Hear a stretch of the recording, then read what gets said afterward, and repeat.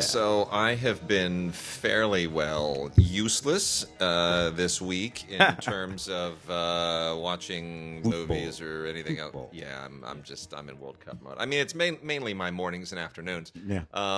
You know this because we were at a screening the other day, and I spent the second half of the screening very quietly watching the England-Belgium game. Yet still completely engrossed in a perfectly awful film. So, believe me, the game was better than that movie. Yeah, it was actually. Although neither team played their big guns, so remains to be seen. I happened to be watching when Argentina was playing the other day, and Maradona did the two fingers, the double bird. I happened to when I was down with our friend Santiago, from Argentina. Sure. And I'm looking at the screen. He does. Now I missed the goal by Messi. Yeah. But I saw that because they played it like 45 times. It was hysterical. It's seriously, I don't know what's wrong with that guy. I mean, I get a lot of mileage out of how much I despise Maradona, and a lot of it is justified because he's unrepentant. He's unrepentant. He's a blowhard, and his bad behavior and his obese cocaine parties and. Holding hands with Hugo Chavez and, he's just being abusive and cheating, knocking a goal in with his hand. One. All of the other stuff, frankly, I don't really care. But he cheated, man. He just cheated. He cheated. They never should have gotten past England in the 1982 World Cup. He knocked the ball in with his hand. You cheated, dude. He knocked it in with his hand. And, to me, it comes back to that. But still, all of that notwithstanding, you're still your country's ambassador of the game. You're sitting there. There's a camera on you. And on the goal, rather than doing something magnanimous and gracious, really, you scream an obscenity at some random person around you and you flip them the double bird? Double bird, baby. What is wrong with him? Yeah, Maradona. Just, you can take the boy out of the whatever. Sometimes it's genetic. Yeah, I don't know. Maradona can't help himself. Messi is such a class act, right? Yeah. He's so classy. I think you got, one, sort of like makes up for the other just ever so slightly. but the thing about it is, over the years, I've come to simply, now I think about it, from the perch of 20 years on. And frankly, it would have been it would have been way less fun if he wasn't around. It's just not nearly as much fun. And the thing is, I can't excuse it because he quote unquote grew up poor. Because all these guys did. Everybody's poor. They all did. Every major soccer star. It's the same like Wayne Rooney in the UK. Rooney is just a South London bloke. Yeah. And he's rude and he's abusive and he's never gotten over it. Yeah. That's still no excuse for him either. Nope. You're an ass. Look, Cristiano Ronaldo, who is doing much better in this tournament than Messi so far. But Ronaldo, we're not going to talk about movies, are we? No. We're just gonna, who cares? Ronaldo. There's some great video. This is what I wish Maradona would look at. There's some great video of Ronaldo before the last game that they played. They come out with the kids. You hold hands with the kids. That's that weird thing that FIFA's been doing for decades now. You come out holding it, and there's some video of these two kids, little boy and little girl, and they're looking at each other, and they're looking back at Ronaldo, and they're just like giggling, like they can't believe that they won the lottery that puts them right there at Ronaldo's feet. And while they're playing the Portuguese national anthem, the whole thing. And you know what Ronaldo does? He spots it, and he looks down at them, and he smiles, and he winks. And I'm like... It's charming. There it is. They're charming. It's like me and Joe Green. Have a Coke and a smile. This is how classy he is. When they unveiled that perfectly awful bust of him at the airport, which looks like an insane clown posse member, totally. He just stood there and smiled. Just took it. And then this is how even much classier he is. When they got rid of that one and unveiled the other one that's even worse, he's like, you know what? Put them both. There you go. Because he's like, my face is irrelevant. Who cares what I look like? Yeah. Then you got Maradona. Anyway, all right. So enough. I'm enough with the World Cup. Although tomorrow, Argentina and... tomorrow's games. We're recording this on a Saturday. Yeah. So, yes, let's see. Tomorrow we have France versus Argentina at 7 a.m. our time.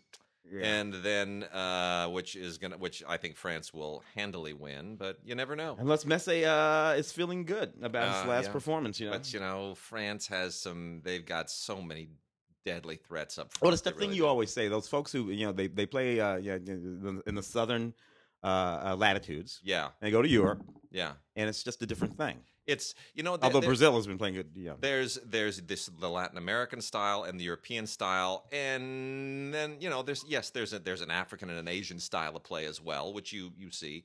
But the game is dominated by the philosophies of Europe, and there's kind of two styles in Europe. There's sort of like the Nordic style, and then there's the total football style of the Spanish and the Dutch and the Portuguese, and then there's the Latin American style, which is primarily governed by Brazil. But the thing is that the World Cup is not for you got to be one kind of player to play for a club when you play for 24 some odd games.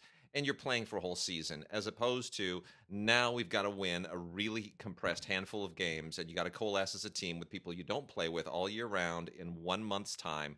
And ultimately, really, the big challenge is you've got to win 4 consecutive games in 2 weeks against the best teams in the world. That's it. Yeah. That's a whole different set of mental, stuff, mental toughness. And it's a different kind of thing. Yeah, so. Everybody's dealing with it, but there it is. Yeah. All right. Well, let's talk about movies now. Yeah, now that we've bored everybody about stuff. We got a bunch of interesting foreign titles. The things you will not necessarily hear of very easily, and I'm gonna kick through a few of these real quickly, just so that people who have interest in this stuff will know that these things are out there. The first one, this is the most high-profile foreign title of the week. This is a Francois Ozon movie, Double Lover. From Cohen Media's Contemporary Classics line on Blu-ray. Thoroughly enjoyed that film. It was played at the Cannes Film Festival, and like everything else that Ozon does, and he's one of those French directors that just seems to be able to do no wrong, and he can just take something simple and turn it into something amazing. Anyway, Double Lover is one of those kind of shades. I mean, if we're going to compare it to an American film for the heck of it, shades of De Palma. I was going to say De Palma for sure. A lot of different De Palma actually. Yeah. Now that I think about it, but yeah, it's more in the same tone as Swimming Pool, which he made some years ago. Yeah. And it's got that same thrillery vibe, but it's all about a.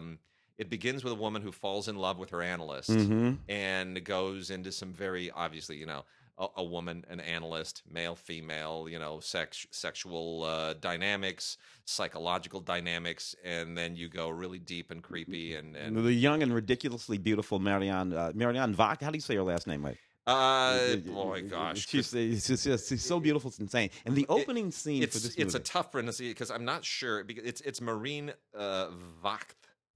Yeah, you knew something like that. Because it's not French, right? It's not French. It's like Romanian or something. And that opening scene in that movie, there's an opening scene in this movie, and she's sitting in that chair across from that analyst. And it's this long... Jeremy Renier. Yeah. A single take. Every now and then they cut to him, but he never says a word. And she goes through this long... It's like 4 minutes long. Yeah. And it is absolutely riveting. Yeah. It's absolutely riveting. And it goes to show what you can do when you're a really good actor. Yeah. When you're a really good actor, you can handle a scene like that. Yeah. It's good stuff. Really good stuff. So bravo for Double Lover on Blu-ray from Cohen, which comes with not much by way of extras, just a Conversations from the Quad segment with Ozon and Marine Vach, or Vas, or however it's pronounced. Slightly lower on the rung is a DVD of Back to Burgundy by Cedric Klapisch, which is a lovely film. Now, Cedric Klapisch, I did a Q&A with him at Colcoa some years ago, and he did L'Auberge Espagnole and the 3 films that kind of followed after it, which are all very lovely and wonderful, all character-driven stuff. And this is about a family winery.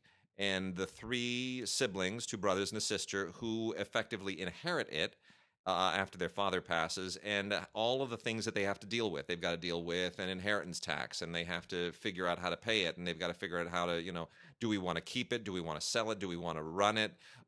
Do we want to lease it? It's all of these things, and you think, wow, that sounds like a whole lot of boring bureaucratic nonsense. And you know what? It's a lovely movie. Yeah, because it's about the people, and it's about this, and it doesn't have to be a winery. It could have been a farm. It could have been an office building. It's about family dealing with the loss of a parent and all of the stuff, all the baggage that now falls into your lap.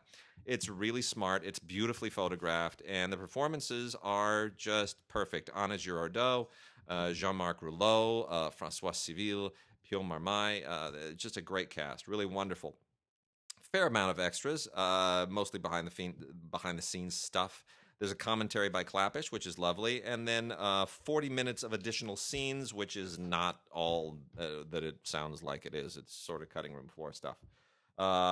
Shake Jackson was really interesting. There were two. I reviewed this on Film Week, and there were two movies that week that both had recreations in them, and I forget what the other one was, but they were both foreign films that had the other one was like a Chilean film or something that had recreated some part of a Michael Jackson music video without licensing the music. Oh no. So they didn't actually use the music. They just did the dance.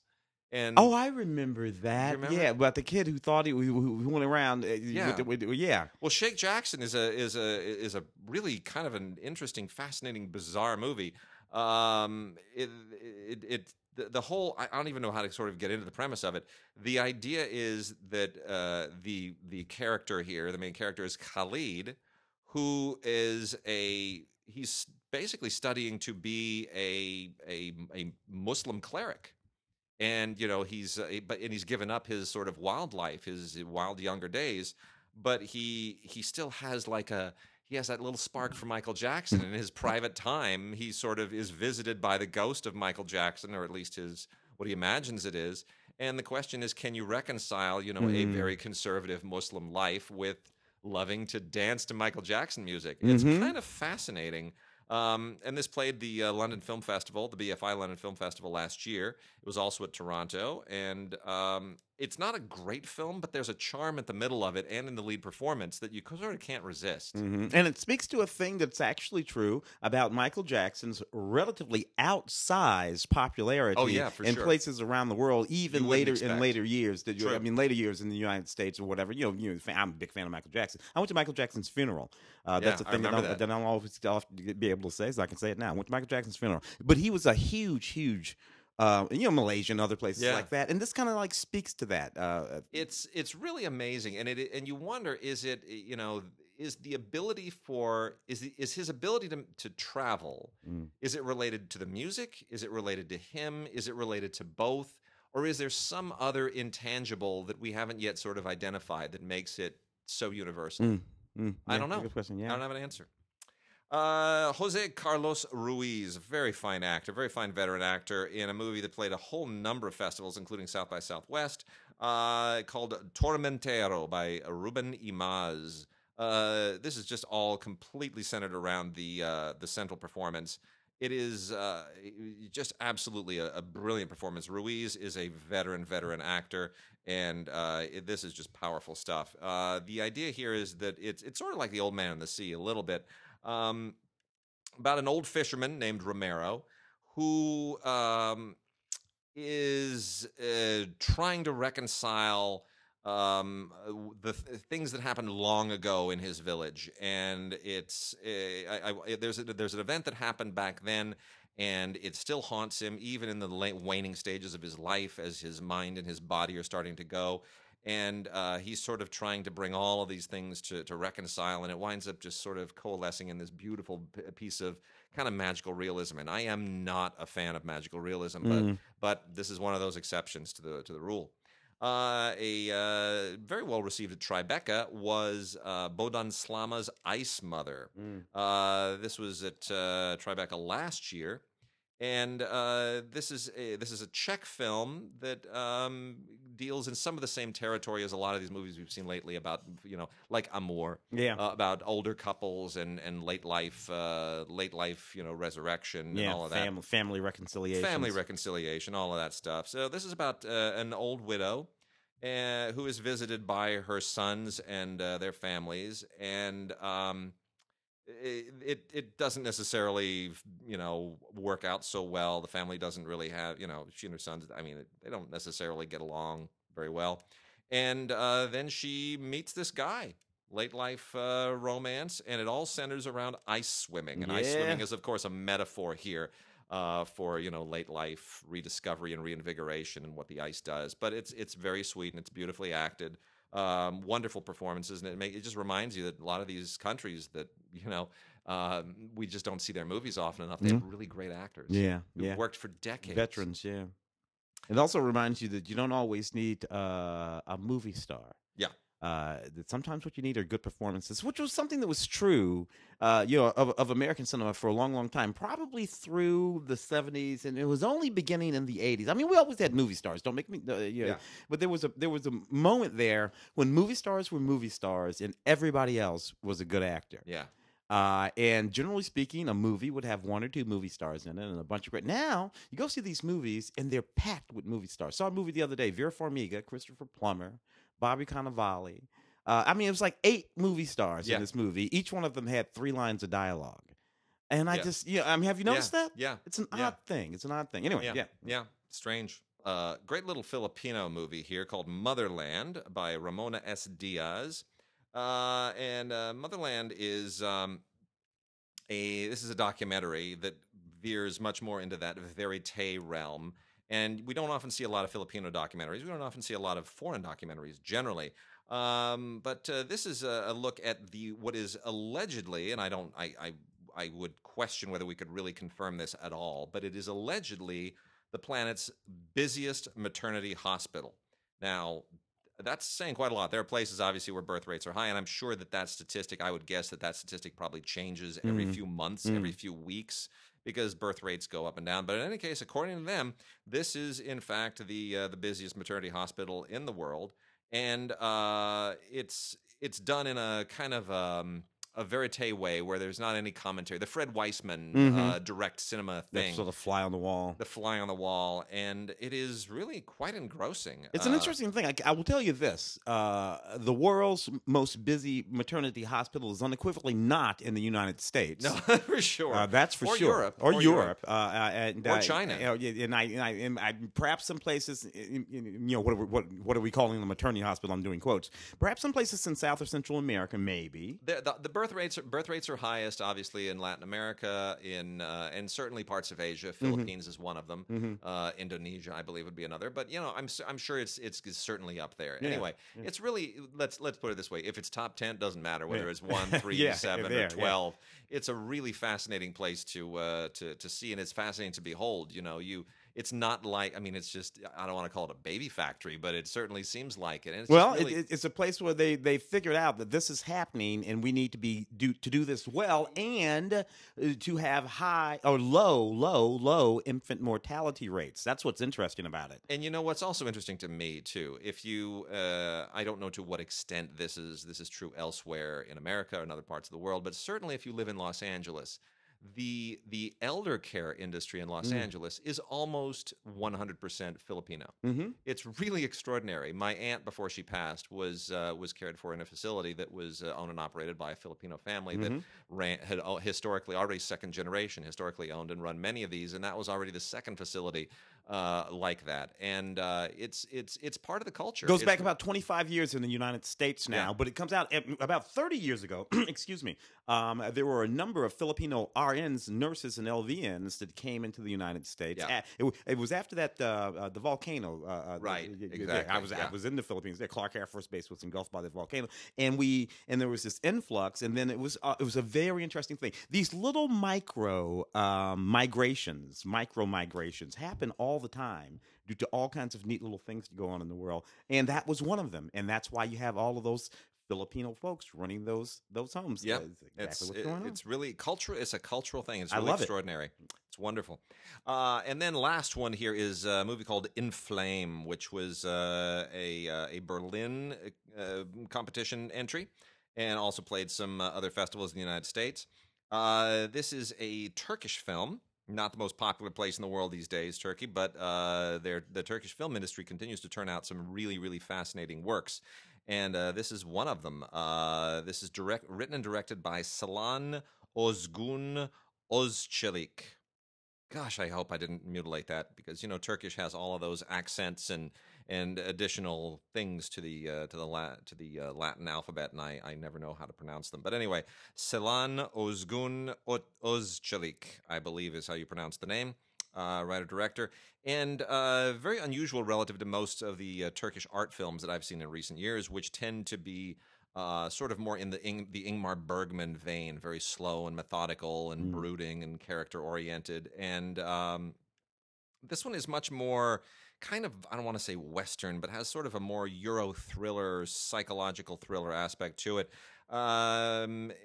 Dealing with nightmares and this woman who is sort of trying to escape from what she's afraid might not necessarily be a purely psychological phenomenon, if that I doesn't sort of give anything away. And then the question becomes: is the nightmare tied into something in her past? Is it tied into something in her present? What is the source of this nightmare that she can't get past? So it's really interesting. It's really, really well done, and it's incredibly well paced. It's called Inflame, and it's also a really, really great central performance. Really, really good. So Selan Ozgun Özçelik. If the filmmaker becomes a huge, giant phenomenon in the world, we will all learn how to pronounce that name much better in the future. One of those moments. Yes. I want to pop over and do a few new movies. New movies, let's do it. Interesting. A couple on top here, which are films that are kind of political films. Political films with events out of the 70s and 80s. First one, 7 Days in Entebbe. When I think about the events of Entebbe, of course, an airplane was hijacked and taken to Entebbe. Yeah. A airplane full of Jews and Jews and French folks. And taken by a terrorist sect that involved Palestinians and part of a German terrorist sect. Baader Meinhof. Yeah. And this is a movie about that period. Now, the movie that you're probably thinking about is that movie with Yaphet Kotto. There were two, if you remember Oh, that. yeah, there were. There were two, and I remember this very well. There were two in the 70s, there was a competition between ABC and NBC, I think it was. And they were racing to see who could get their Entebbe movie on TV first. Because the events of these events and within the actual events and when these movies hit television, I think that one on ABC actually was within the same year. It was. Yeah. And ABC rolled the dice and said, better to be first than good.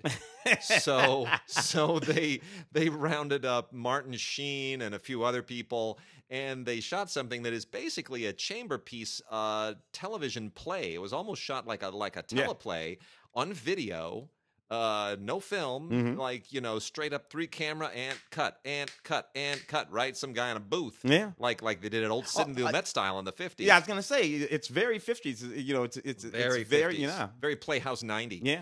And they popped that thing out there and they thought, yeah, we made it first. And then, 6 or 7 months later, NBC came out with theirs, which had Yaphet Kotto playing Idi Amin, and Burt was it Lancaster? Oh, who was it? I think it was Lancaster. Anyway, but it was smooth and well done and polished, and that was one I think that got the higher ratings. So who knows? What's interesting is both of them were completely and totally wrong, and wholly from the point of view of the Israelis. What they're trying to do here, and this movie doesn't really work, they're trying to get on the other side of the events, as well as within the point of view of the sort of Israeli Prime Minister, Yitzhak Rabin, all of these names that we know from back in the day. And try to look at it from both sides. It doesn't really ultimately work as a film, but I did appreciate the undertaking. Daniel Bruhl and Rosamund Pike in the film. 7 Days in Entebbe. Historically an interesting sort of movie to engage in. I wish that they had put something in terms of special features on this DVD. Perhaps some sort of historical documentary or something like that. It would that would have been nice. To sort of round that out, maybe as commentary. Another one from 1982, set in 1982, Beirut, and the film is called Beirut. John Hamm, Rosamund Pike. A fairly intense film written by Tony Gilroy, directed by Brad Anderson. Brad Anderson directed Next Stop Wonderland years ago in Session 9. Made some really neat movies in the late 90s, early 2000s, Brad Anderson. Yeah. And then went on and did a whole lot of television. Next Stop Wonderland is still one of my favorite films. It's so today. Delightful. Yeah, I actually like Session 9. That was pretty intense too. Philip Seymour Hoffman is so good in Next Stop Wonderland too. It was so good. It's really, really neat movie. So he directs this, written by Tony Gilroy. It has that sort of Tony Gilroy pace to it. It's about a guy who used to be a diplomat. Now he's been brought in to negotiate the release of a captured CIA agent. All kinds of things from his past come up. He's made friends with this young Palestinian kid named Kareem, who's sort of mentoring a little bit. He's there with his wife, Rosamund Pike, and it becomes one of those, what is real and who's on whose side, and double cross and triple cross kind of movies. And it's set during that time when the Middle East was simply a frame. I was still in the Air Force back in 1992, and going in and out of Germany and going in and out of Saudi Arabia. And if we think it's intense now, let me tell you, it was pretty damn intense then. This movie captures a lot of that, and I like it quite a lot. It moves pretty fast, kind of like one of the Bourne movies. Tony Gilroy, of course, a writer of most of the Bourne trilogy of films. Again, the bonus features are a little bit sparse, but there are some behind the scenes with Rosamund Pike and the behind the scenes of Burry. But a little historical documentary about these periods. They should think about that. And between Beirut and Entebbe, good on Rosamund Pike for not sort of going full Harrison Ford and saying I want big paydays from now till the end of time. She's taking in good work. Yeah, and serious work anyway. We'll go comedy now. Blockers. I like this. This is the outrageous, unrated bonus content version. It was a pretty crude, rude film to begin with, but I liked it because it was very clever and it was very much about the young ladies and the women. Yeah. This is a movie about these parents, and they have these young women who are their daughters, and they're graduating from high school, and these girls have made a pact to have sex on graduation night or whatever. Now, this is the thing. This is a boy movie. You look at this Porky's, all those kind of movies. The way this movie deals with this is much, much, much different. Yeah. These are young women who are empowered and acting on their own agency. These are young women who know much more about sex than any of their goofy parents. Yeah. Their goofy parents, some of whom got knocked up when they were 16. These kids aren't doing that. And it's the flip side of Superbad. It's the flip side of Superbad, and it's funny, and it's a little outrageous, and it doesn't go exactly where you think it will. And look, I thought this was just about one of the cutest movies I saw last year. All kinds of really neat bonus features on this Blu-ray DVD. Blockers, absolutely outrageous. I can only imagine. This was based on. I'm going to do this one. I'll tell you why in a second. All right. You do this one, and I'll tell you why I'll do that. Okay. One. You want to do the? You do all. I'll no, that's fine. You rock it. I can only imagine with Dennis Quaid, and Dennis Quaid isn't. He's the only name you're going to recognize in this, except for maybe Trace Adkins and J. Michael Finley. I just do not remember that song. I know it was a gigantic hit. It's. I can only imagine is a song that was a huge hit with a particular segment of the population, primarily people who are into country western and all of that. Anyway, this is kind of this is aimed at the faith-based audience, but it's not a faith-based film per se. It is a mainstream film. And it's actually really sweet and old-fashioned and inspiring. It was, about it's the story of the song and the guy had a brutal father who was kind of and how he's trying to reconcile himself with that, and it's it's really uplifting. It's got a good cast, and it's sweet, and it's old-fashioned, and comes with a whole bunch of extras, including deleted scenes and an audio commentary, and it's perfectly fine. So it's a wonderful release from Lionsgate. Comes with Ultraviolet that you can, or iTunes. I would even call it a family film. It is about a dad who was kind of mean to his son, and there's not a lot of that these days anymore. And it's nice to have a few of those. And thanks for letting me do this one, man. Okay. This is Trouble Is My Business. I did not know this was going to be in the stacks today. This is the 2-disc. This is the 2-disc Blu-ray of Trouble Is My Business. Let me tell you, this is my homie. I've known this guy almost as long as I've known you. And I did not know that. Tom Conkle. Tom Conkle is my guy. I've known him almost as long as I know. We worked at UCLA together. We were talking about UCLA just this morning. Yeah. We go back that far. Worked on so many films and comedy things together, Tom and I. And Tom made this really neat movie, Trouble Is My Business. We were always these big noir fans, Tom and I. Even wrote a noir film that Wade was the producer on for quite a while, and it's a neat thing. And Tom decided to make a noir film that was completely steeped in the oeuvre of the noir, and he uses all kinds of CGI and great stuff, and he's in it. Tom's a wonderful actor. You've seen him many times in commercials and on TV shows. He's a great character actor, and he knocked off this movie. It's really, really good. And he packed this DVD with just about everything you'd want to see in it, along with Tom in the movie, the great Vernon Wells, and Brittany Powell. Love Brittany. Brittany used to run around a whole bunch of Xena warrior princesses. With a sword, cutting people in half. Back in the day, just love Brittany, so she's fantastic. She's fantastic in this movie, which is a sort of femme fatale, film noir, ballad detective that has one of those ladies who comes to his office in the middle of the night and tells, "You got to help me." Yeah, it's one of those things. And Tom plays and it's so funny and so wry. It's all about the dialogue. It's the kind of movie where you can put it on and just listen to it and walk around cracking up for a half an hour. So anyway, this is the 2-disc special edition, color and black and white, in high def version of Trouble Is My Business. Sweet. By my buddy Thomas Conkle. Way to go, Tommy. All right, we've got a bunch of PBS titles to recommend to you this week. Some really, really good PBS documentaries. These are, PBS just nails it. And then we're gonna pile into some TV and see if we can wrap some things out with some classic movies. The Gang Crackdown is another typically outstanding Frontline documentary that deals primarily with MS-13, who's in the news all kinds of crazy right now.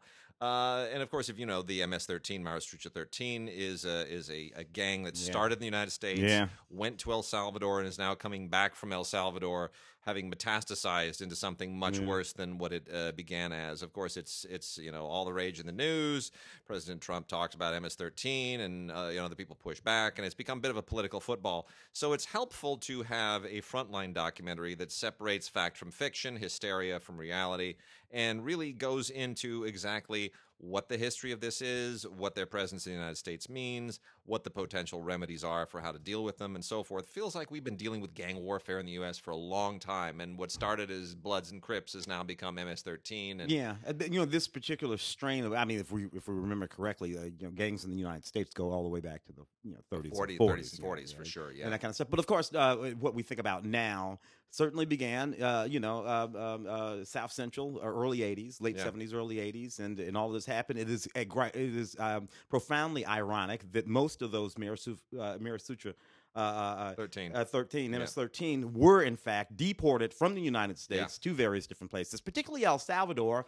Deeply, that much more ironic considering our involvement in El Salvador in the late 70s and early 80s, and Oliver North and all that kind of stuff. So we have a finger and a hand and maybe an entire arm in that. And the question is it possible to overreach? Is it possible to do the wrong things, thinking you're doing the right things? And there are no easy answers to any of this, but it's a great documentary. Frontline always does a great job covering all their bases, and it's just superb. Well, they make old school docs where they're not editorials; they're docs. And to wit, another one, Frontline got right out in front like they do, hence the name. Years ago, you did a long form interview. He did, with Harvey. And we've always had interesting conversations. So thus, when all of this went down, you and I were just not all that deeply surprised. That's true. And this Frontline is called Weinstein. And the thing is, this is not Frontline getting out in front of something that has not already been thoroughly vetted in the media. We had the New Yorker piece. We had the New York Times piece. We had all the follow-up pieces, including several on our CineGod site. Ray Green did some great reporting on it as well. So, this is sort of all out there. But what Frontline did do here is they hooked up with the BBC and they made just a straight-up 1-hour special. And they went right back to many of the sources and tried to look at who knew what and when, as opposed to sort of it's less about what did Harvey do and when did he do it. It's more about who enabled him, and what is this culture that enabled him, and what prevented him from being exposed, which is still an open question, frankly. Now that we know all the stories, everybody's asking, well, why didn't this come? And, look, I'll be honest. We all knew Harvey was a pig, but we didn't know he was a rapist. No.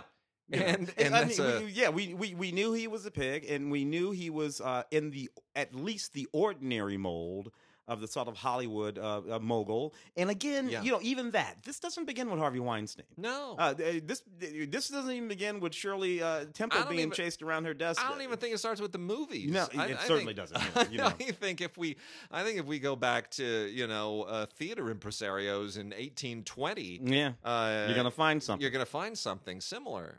So context is a hell of a thing. Yeah. Then we move to Secrets of the Dead. Got a couple of great Secrets of the Dead installments here. Hannibal in the Alps is really, really great. This, of course, goes back to the story of the famous General Hannibal and his collision with the Romans. And we always picture Hannibal as coming in with all the elephants, right? And the Romans coming back, and thousands and tens of thousands of troops and horses and elephants and everything else. And it's really, really it's almost myth at this point, and the question is how much of it is true and how much of it isn't. And so they go back and they look at all the possible the routes that he might have taken and what archaeological evidence there might be, and experts kind of use computer analysis to try to separate fact from fiction. And the idea of elephants in the Alps is almost preposterous at a certain point, but you know what, man? I mean, it may well have happened as myth claims. And then there's also Secrets of the Dead, America's Untold Story, which is rather gripping and grueling, because a lot of people may not realize this, but Jamestown and Plymouth were not the first European settlements in the New World. This goes back all the way back. The ones that came and disappeared. Yes, and this is a 4-hour look at that history, and it is fascinating. It was a weird mixture of renegade people from Spain and Africa and from Germany and even the British Isles, and this is just an unbelievably bizarre, strange story that has just gotten lost by history. So that is America's Untold Story, installment of Secrets of the Dead. And then the last few here, real quickly, Decoding the Weather Machine from Nova, which, weather has become an increasingly hot topic with climate change and more and more popular interest in everything related to how do we predict the weather, how do we know what's going to happen, are the models reliable, what's the scientific consensus, how much of it is science, how much of it is modeling, all of that stuff. So this attempts to sort of decode all of that stuff and make it accessible to average people. And then Natural Born Rebels is from the Nature line. And this is all about weird animals, basically. There are 3 episodes here, and it just deals with odd, unusual, strange behavior of all kinds of certain animals, whether they're reptiles or mammals or insects or birds or whatever they may be. Some of them just do strange and unusual things. And they're sort of larcenous, the way that some animals will just straight up lie, cheat, and steal. Yeah. It's bizarre, but they do it. And then very lastly is First Civilizations, War, Religion, Cities, and Trade. This is just a wonderful kind of archaeological / anthropological look at the latest theories that look at how human civilizations developed, how certain civilizations disappeared, how many civilizations subsumed and overcame and absorbed other civilizations, and how cultures have merged and bifurcated. And it's just a wonderful, wonderful overview of how we got from there in the Bronze Age and before to where we are now, and the role that all kinds of things played, whether it's religion, culture, trade, mysticism, all of those things. It's just really great. It's called First Civilizations: War, Religion, Cities, Trade. Absolutely fascinating. I'll throw you a couple of other docs from Discovery. Here, Shark Week. Look, I mean, people love these Shark Week. It's been around 30 years. It's just insane to me. Yeah, absolutely. it's crazy. 18 episodes here. Michael Phelps shows up in the great Olympian Michael Phelps shows up in a couple of these, and they do absolutely engage in some absolutely fascinating shark species here. They're down in the Bimini Shark Lab. It's neat. I have never been a big fan of Shark Week. Mostly watching wild animals eat other wild animals turns me off, but people like it. Anyway, 3-disc collection here, Sharktacular Adventures, 18 episodes, Antarctica in the footsteps of the Emperor Penguin. This is an absolutely fascinating doc. From the director of March of the Penguins. And now this was more my speed. Fewer things get viciously eaten in these wonderful sort of penguin documentaries than in the Shark Week documentary. This is a 2 DVD set, and it's really, really lovely. This is the kind of thing you can put on for the kids and the family and let them watch, and you'll love it and enjoy it over and over and over again. What series is that from? Oh, that's from MHZ. That's MHZ Choice, not megahertz. We've been told many times they are MHZ. Do not call them megahertz. And I should have said the other Shark 30 Years of Shark Week, the other dropping from Discovery. So that too. The Blu-ray 30th anniversary thing. Yeah. With your other Shark Week spectacular there. Now, shall we go ahead and do a little bit of television? Let's do it. Black Lightning. The Black Lightning, the complete first season. I got to tell you, I like this show. It's a lot of fun. It is. Not exactly what I had in mind when I was thinking that I wanted to see myself a black superhero. Because, you and I were more Luke Cage kind of guys. Yeah, totally. But this is neat. It's sort of an urban set show. It's set around a family. As you work your... I do like this about it. It moves very, very quickly. It does. And doesn't do a whole lot of teasing. Not like The Flash, which is another show that I deeply, deeply love. But The Flash will tease you for 18 episodes. Yeah. Black Lightning moves at a hell of a clip. And before you get to the end of this first season, there's not only Black Lightning, both of his daughters have got superpowers, and they're kicking the snot out of this albino guy. And excuse me. I do like the language in the show, and I like that it's a show sort of like that movie Black Panther that is concerned with the travails and woes of the inner city, and it doesn't have a whole lot of white folks as enemies. Yeah, no, we're taking care of business at home. I like that about this show, which frankly Luke Cage is doing as well. Have you watched season 2? I have not gotten to season 2 because I started. Look, we're doing it again. Jessica Jones, and I wasn't so second season. Jessica same Jones thing with Legions. Same thing with second season. Not so nuts about it, and that kind of put me off of going to the second season of Luke Cage. I'm a little bit afraid. I'll be honest. I am too. I'm a little afraid. Thing is, the second season of Daredevil's better than the first season, so they can do it. They just have to. They have to figure it out. I'm hoping there will never be a second season of Iron Fist. Because that first season. Well, they can't do any worse. That was horrible. Bad casting. Over an hour of extras, 2 featurettes, Comic-Con panel, gag reel, all kinds of stuff from the CW. Black Lightning. Yay. Do you know this series? This Italian series? Yes. Sorry, that should have been over here with me. This is episodes 31 and 32 of Detective Montalbano, also from MHZ. This is the really terrific Italian detective series. We've talked about this before. And Detective Montalbano is just one of those great detective characters because the whole thing is fundamentally written for the actor, like they do in the UK. In this case, it's Luca Zingaretti, who is a terrific actor. He just owns this character. He just works it with every nuance that he knows how to do. He's one of those scrappy kind of. He's like if I guess somewhere between Mannix, Kojak, and who knows who else. He's a crusty, scrappy guy. Got all kinds of baggage, but you know what? He's really, really, really a great detective. He's just really, really great. And the 2 episodes here are called Merry-Go-Round and Amore. Amore is the one that really gets into some really, really dark stuff. Gets pretty dark. So I would say, well, they both get dark. To be honest, it's all really pretty dark.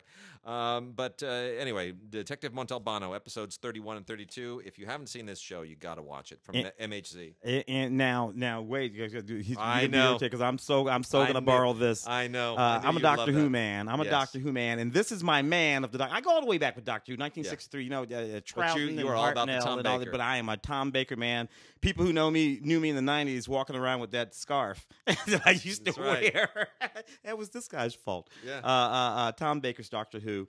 The complete season 1. I absolutely adored this show, particularly adored Tom Baker. Tom Baker was the guy who took Doctor Who from being a sort of crotchety old man whom he had been when Troughton and Hartnell and even Pertwee I played him. He was always kind of this testy, mean old guy who wasn't particularly nice to the young women and the women on the show. You know, because he was just one of those old guys. Tom Baker was the exact opposite. He was jubilant and lots of fun, and he not only trusted in the women on the show, the young women who would be his companion on the show, he counted on them.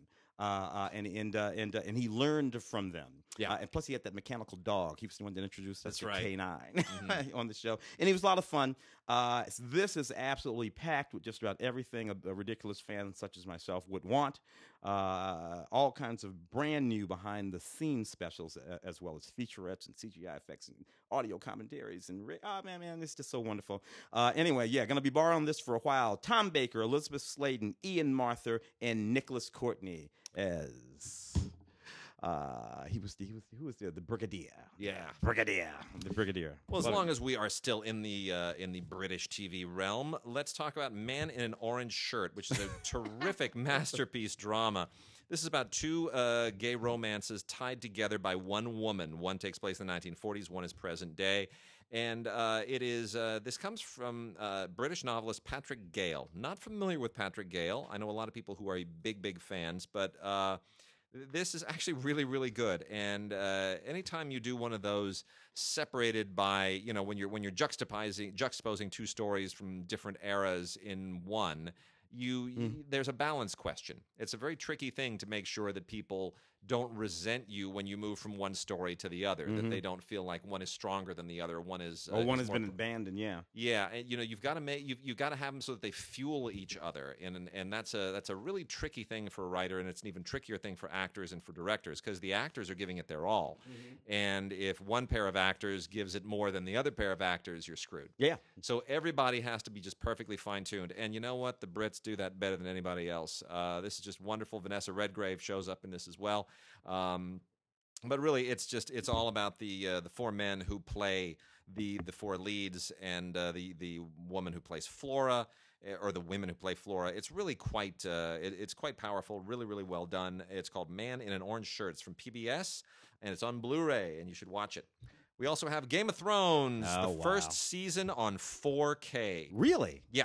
The first season. First season. We're on 4K now. So anybody who bought the first season on Blu-ray and thought that they were done, no, you need to double dip, because you know what? They've remastered this sucker on 4K, or else they had it ready to go for 4K. In any case, it's even better. The special effects are improved. The textures, the colors, the richness, the blacks, everything just looks better in 4K. Looks better. Did they give you anything else, though, on that thing? It's got the same bonus features as before, anatomy of an episode, and all the behind-the-scenes stuff and the audio commentaries. There's nothing new here in terms of the bonus features. So it's the same bonus features you're getting. If you're double-dipping on this, you're double-dipping for specifically for what you're getting on the 4K. But, look, Game of Thrones has gotten better as it's gone along. So there's also something to revisiting the first season and realizing where it all began. So it's a good excuse. And then we also have a fascinating Hamlet. Now, it was recently announced that Glenda Jackson who's going to be playing Lear? Yeah. So we're doing a thing now, this whole gender flipping, gender bending deal, which with Shakespeare is belongs to everyone, and everyone has twisted it and squeezed it every which way. Black Shakespeare's and modern Shakespeare's and Chinese Shakespeare's, and I'm good with it, because Shakespeare is immortal, and why not give it a twist and let a woman play Lear? There are only a few Shakespeare's where gender is the thing, came of the shoe. Well, but even then, you can all Shakespearean plays, when originally cast, had men playing the female roles. Anyway, yeah. So there you go. I don't have a problem with flipping that around today and playing it the other way around. Maxine Peake in this one gets to play Hamlet. This is Maxine Peake in Hamlet. If you're not familiar with Maxine Peake, she is an absolutely sensational performer. And seeing her play Hamlet in this very cool revisionist version of it is really quite compelling. This is from Film Movement, and it's a very minimalistic interpretation for the stage. But it's really, really interesting. It's the first time that a woman has actually played this role, I believe. And they claim in the notes for this that Frances de la Tour was the first woman to do it, but that's something I'm not familiar with. So I'll trust them that she's the second, but it's the first that I'm aware of. In any case, so anyway, Maxine Peake playing Hamlet, really, really interesting, very compelling. Outstanding. I love it. Michael Emerine made a wonderful Hamlet years ago. Yeah, he did. So set in contemporary New York. I think Ethan Hawke played Hamlet in that. Yep. We're going to do a few of these over here. Yeah, let's knock it out. Well, I have this little movie here, and then I'll jump into some of the old school television stuff that I particularly love. This is an interesting little film. called Sea Change. By a guy named Chris Grismer. This is the interesting story here. A young woman loses her father. She's 17 years old. She moves out to these islands. I think they're called the Silky Islands. Yeah. And it's sort of a little cloistered society with townies and folks who are the more sort of blue collar folks. And she finds herself drawn to two young men.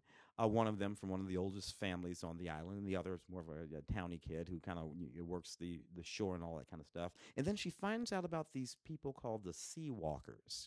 And there's a myth that there are these people who are part sea creature and part human, and her mother and she might be them. And it's kind of neat, based on a best-selling novel, New York Times best-selling novel. So, neat thing. And it's sort of romantic, really, really beautifully shot. And they got a lot out of it for not a whole lot of money, not a whole lot on it. It ran on Lifetime. It's called Sea Change. Kind of okay. Oh, Balki. May we please? Let's talk about Balki. I deeply, deeply, deeply loved Perfect Strangers. We have the complete 3rd and 4th seasons here. This show, and I don't know why this. I'm not even sure how this show captivated America in the way that it did. Well, here's what happened. Here's what happened. So, Beverly Hills Cop 2. Yes, that's where it happens. Well, yeah, because he was in Beverly Hills Cop 2. Yeah, and the weird thing about this is that was a cameo. Bronson Pinchot, Mark Lynn Bronson Baker. Pinchot. So Bronson Pinchot shows up in Beverly Hills Cop 2. It was 2, wasn't it? It was 2. Yeah. And he shows up. Just stole that scene. And he was Serge, and he says, "My name is Serge. Kind of happy." And he does that bizarre accent, which is kind of French, kind of Russian, kind of what the hell are you doing? And he stole that moment. And here's the great thing about that moment. If Eddie Murphy had been a total egomaniac, he would have been a prima donna and said, that dude's stealing my scene. He's stealing my thunder. Cut him out of the movie. And there are a lot of careers that have been killed because some prima donna, and I know people who've had this happen to them. I know of one actor in particular who was on a TV show with another star and could have had a spinoff and didn't, because the star of the show insisted on changes that killed him off. Made sure that he wouldn't be funny. He wouldn't survive. Would not survive the show. Kill him off. I don't want that spinoff to happen. It'll take my thunder away. I know of that. I can't say a thing about it, but it's really harsh. Oh, we've seen it happen a few times. Oh my gosh. Yeah. But Eddie was bright. But Eddie, if you watch that movie, Eddie is struggling to not laugh his ass off. Yeah. Eddie is so entertained by Bronson Pinchot in that moment. He thinks it's the funniest thing ever. It is a total class moment where a comic actor says, "This dude is killing it. I'm a fan. I'm just going to let him run with this." And it's comedians giving love to comedians. Eddie does the same thing in the first Beverly Hills Cop movie with Paul Reiser. He gives Paul Reiser a scene. He lets Paul Reiser run with it and kill it. And it may, these things can make people's career. And boom, that guy becomes this guy. There it is. Bronson Pinchot. Because Serge is basically some sort of incarnation of Balki. Yeah. Mark Lynn Baker, who, in addition to this, was in a whole bunch of other things, and also a veteran television director. Directed Bridget, my wife, in a few things. Mark Lynn Baker. This is The Odd Couple. Yeah, it's The Odd Couple, redone. With the two girls and all that kind of stuff, and hung in there for just season after season. Yeah. This is the complete 3rd and 4th season. Yeah, and it's just still a fun show. It's a good old fashioned sitcom. And again, you can watch it with sweet. the whole family. It's just as funny today. It doesn't age. No.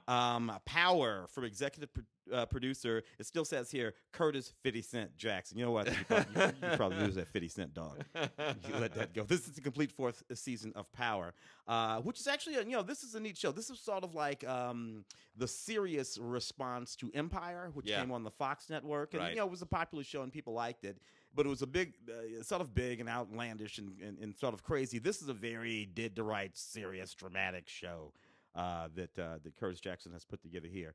And it's a good show if you're into that kind of thing. It's within the sort of black community, FBI agents, a guy trying to break through the drug community and build himself a new life, but he keeps getting pulled back in. It's what they all are. Yeah, they're all the Godfather.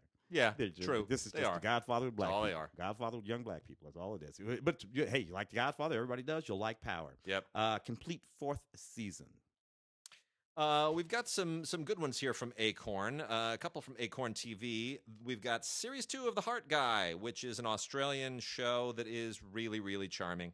Basically, this is kind of sort of an Australian version of Northern Exposure. Got a guy who's a heart surgeon. He's in a basically a rural area, small town called Why Hope, which I think is funny. Why Hope?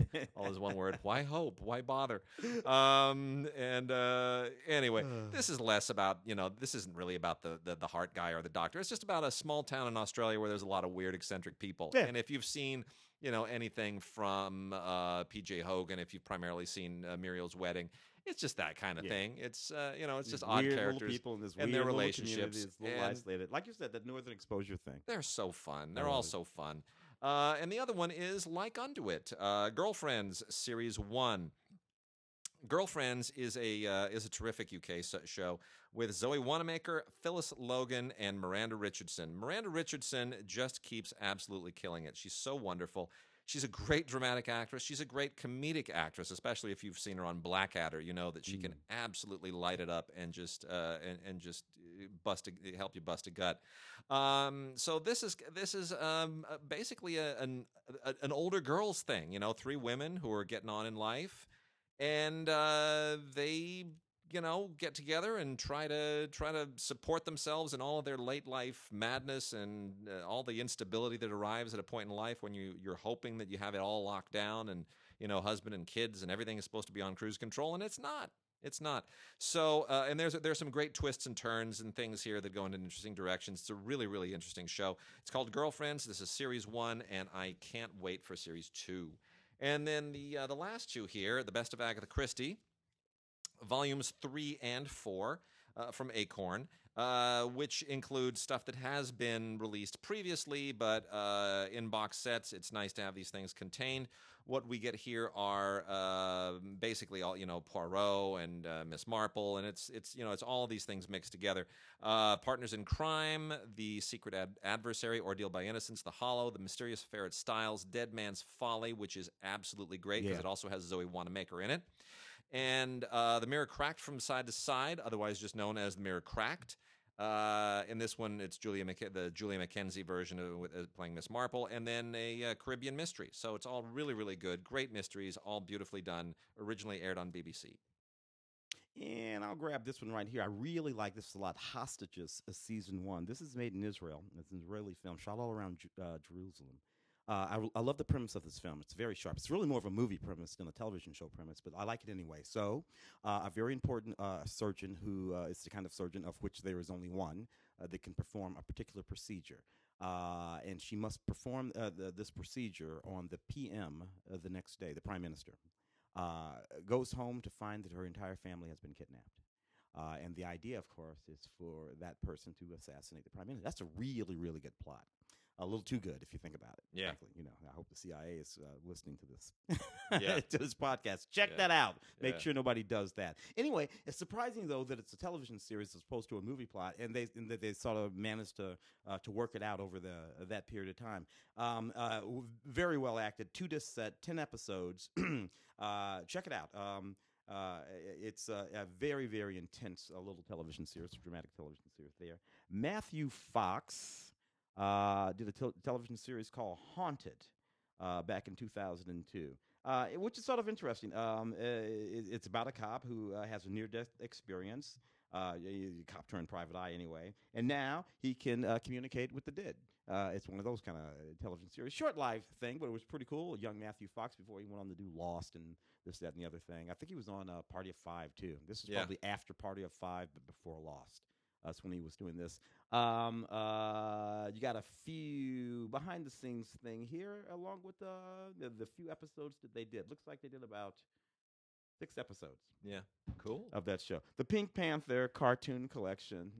Blake Edwards, The Pink Panther Cartoon Collection. Man. This is Volume 2.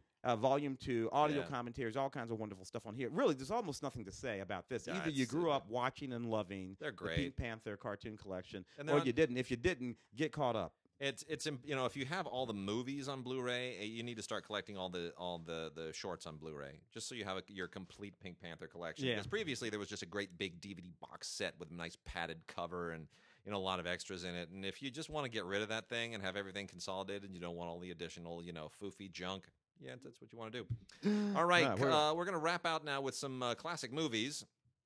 And we have a giveaway because this is Tom Cruise week. Because Tom Cruise is I got that coming up. You going to see that? You better believe I'm going to go see it. You kidding me? I love the Mission Impossible movies. I mean, there are a couple that are a little wonky, but otherwise, I thoroughly enjoy it. They've gotten stronger. They have. Isn't it amazing? That last one was very, very strong. I thought after Mission Impossible 3, which JJ, look, I love you, JJ, but it wasn't great. I thought it was kind of dead. And then instead of doing 4, they just switched up the names, and they kind of. And look, even when you get into stuff like.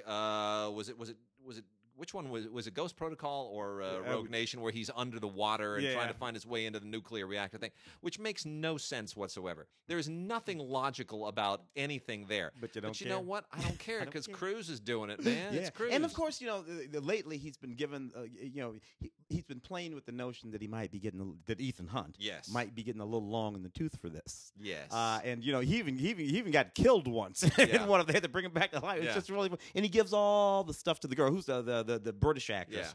He gives her all the good stuff. And again, it's like Eddie Murphy in that comedy. Tom is like, you know what? This will play better for the audience. Yes. If I'm the one that gets hit in the head and you're the one that drags my ass out of the water. The confidence of a star. And he doesn't really, he doesn't need more.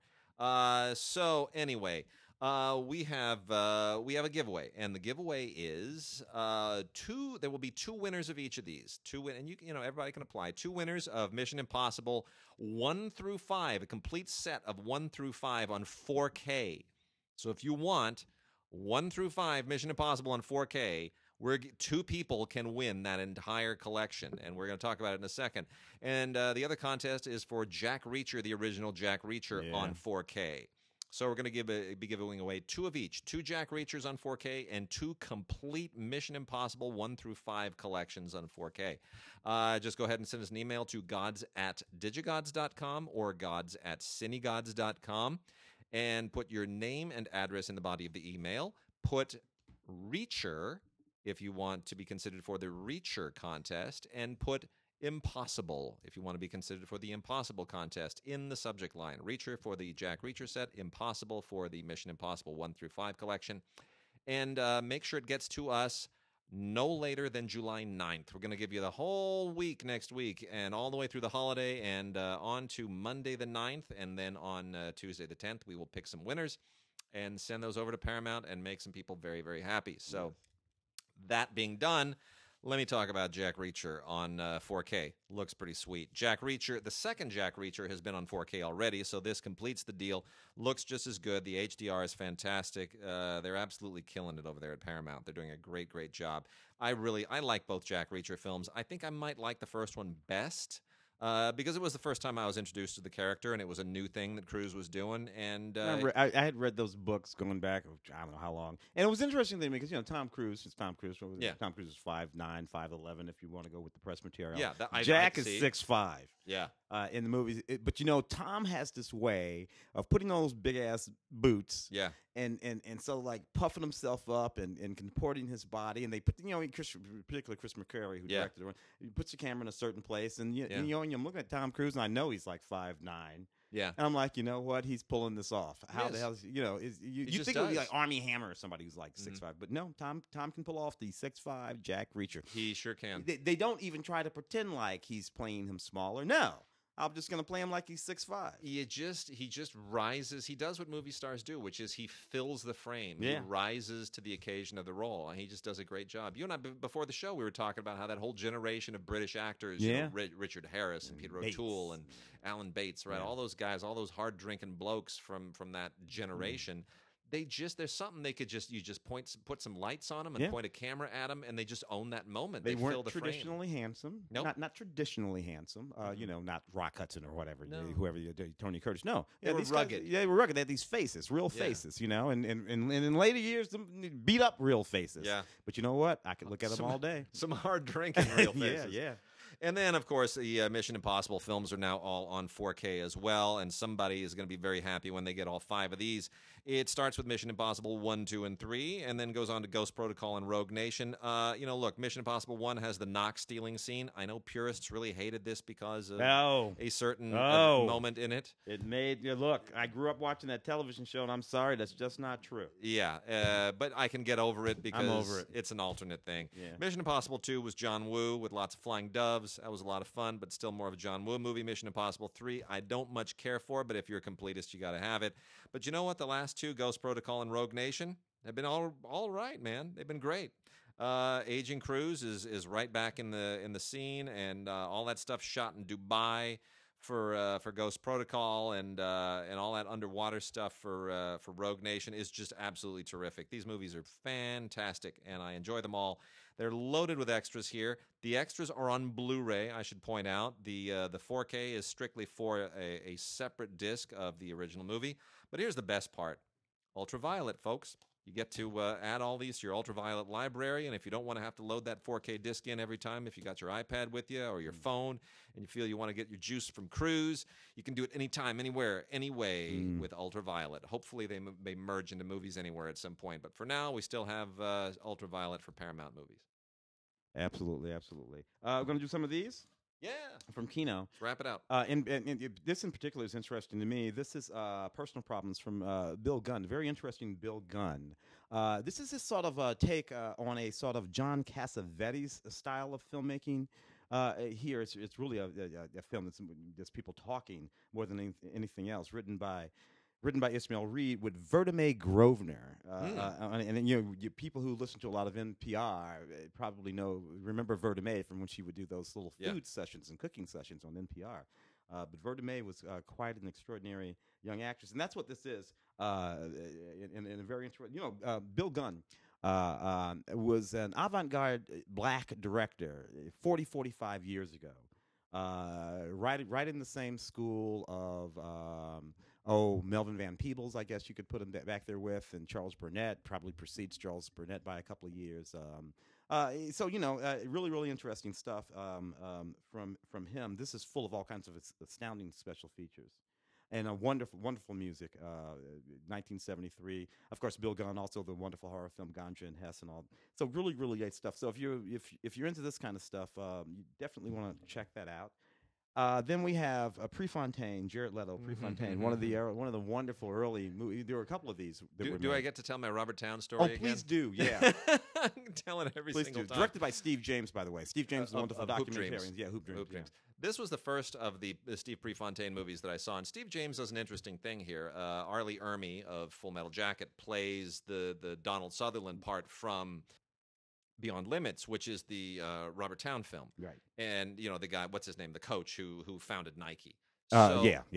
So, and that was the first one I saw, and which is done in kind of a Red style, right? So there's a lot of fake documentary interview, direct address stuff to break it up. So it feels a little bit docudrama-like. Kind of Haskell Wexler-y. Yeah, and I love it. I really enjoyed this. I thought he nailed it. I thought he captured that kind of psychotic obsessiveness of Prefontaine, which apparently is not really the real guy. And that's why when the publicist told Robert Towne, I was going to interview Robert Towne for the thing, Wade liked the other one better.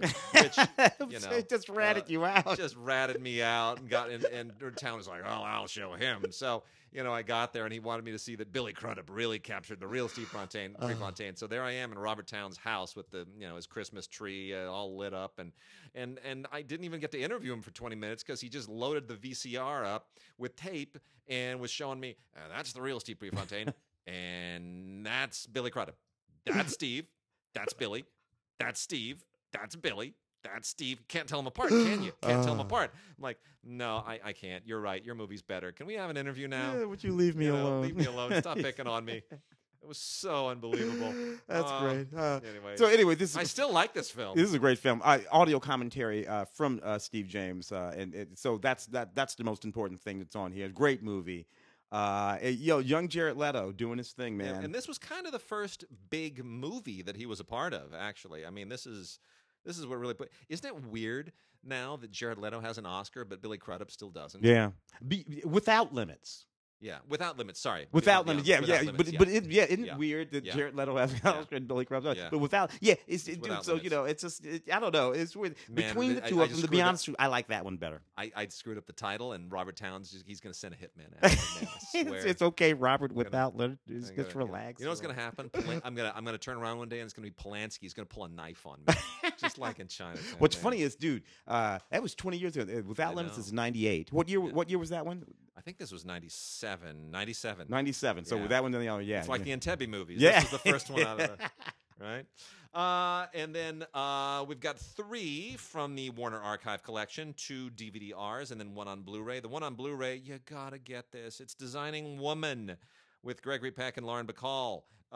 It's on Blu-ray. It is just absolutely wonderful. Another classic film produced by Dori Shari and directed by the great Vincent Minnelli. This is an absolutely delightful classic from 1957. You gotta get it. There are just certain movies, certain classic movies you have to have if they're on Blu-ray, and this is one of them. It's just an absolutely wonderful, wonderful look at a certain cosmopolitan, melodramatic milieu from the 1950s. If you've watched Mad Men, if you know that whole world, it's basically it's about a sports writer and his fashion designer wife, and it's melodramatic, but it's so classic Hollywood. It's so beautifully done, and all the supporting parts are so fantastic. Especially, Dolores Gray is great. Chuck Connors is in this. Mickey Shaughnessy. It's just this is classic. It's just you just sit there and you just soak in all of the classic Hollywoodness of this thing. How well directed it is, how beautifully photographed it is. It's just superb. And there's even a little documentary on this in the special features. It's really, really cool, and it's just Hollywood, man.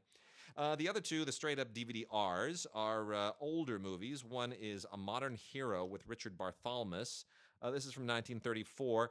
This is technically a pre-code film, but there's nothing necessarily pre-code-ish about it. It's directed by G.W. Pabst, one of the great silent German directors who came over from the German Expressionist era and continue to do really, really good work. And Richard Barthelmess is really terrific in this. It's a wonderful period epic done in the 1930s style, so it's very kind of constrained in studio. You can tell that the sound constraints are sort of not great for the overall filmmaking, but Pabst makes the best of it, and it's worth watching just because it is Pabst. The other one is an old Robert Z. Leonard movie from 1943 called The Man from Down Under, and this was an MGM film originally, and you watch this basically because you just want to watch Charles Laughton be absolutely amazing. This takes place between World War I and World War II, and it's about this amazing guy named Jocko who adopts a couple of kids and raises them. And you're watching this essentially for the tearjerker aspect of it, for the wonderful, wonderful acting of Charles Laughton, who is just beyond compare. Donna Reed is in this as well, really great supporting cast. But Charles Laughton is he's beyond compare. And where it goes at the end, it's one of those wonderful melodramatic movies from the 1940s. It fires on all cylinders. It's great. Man from Down Under, Charles Laughton. I should have mentioned this one back when we were talking about those other 2 running movies, but I actually remember watching this movie in 1979 on television. This was Michael Mann's first. It was a television movie, but it was a feature-length film. Yeah. The Jericho Mile. Peter Strauss in this film. And the thing that I loved about this film is that it is in fact an original story. But this film was done in Michael Mann's that almost documentary style that he was doing. Right up next. I think he did Thief next, and then next thing you know, it's Miami Vice and all that stuff that he was doing down there. And this is such a neat story. It was about this guy who was serving a life sentence in Folsom for killing his own father, Peter Strauss, playing the character. And all he did was just run. He just run. And then the prison officials they started timing. They figured this dude's from the break the 4-minute mile. And they started lobbying him to the Olympics, and he starts training for the Olympics, and it's a really intense and powerful movie. And it's an original story. It's not based on a true story, but it has to sort of same way. Now, this movie, this movie. Richard Lawson, and I got to tell you, for black folks, Richard Lawson was the equivalent of like Sidney Poitier or whoever on television, all that kind of stuff back in the day. A handsome young black actor back in this movie. Roger E. Mosley, of course, we're going to be in TC. And Brian Dennehy is in this movie. Ed Lauder is in this movie. Beverly Todd is in this movie. Miguel Pinheiro is in this movie. That's a lot of great character actors talent. just eating up in this movie. Back in the day, you would see that's what we were talking about before about actors. Yeah. Back in the day, films with actors as opposed to today they would be like 8 above the line movie stars. Yeah. In those characters. Back in the day, it was these wonderful actors. Anyway, this is a really neat movie too. Audio commentary from film historian Lee Gambon on it, and it's an HD restoration from the original camera negative. It was a television movie, so it has that. It's 1 through 3, but it's great. You can check it out. Fantastic. Yeah. All right, that does it for us this week. Keep watching World Cup if you're a soccer fan. Otherwise, watch some of the stuff we recommended, and we'll be back next week. I really am boring, Doctor Who.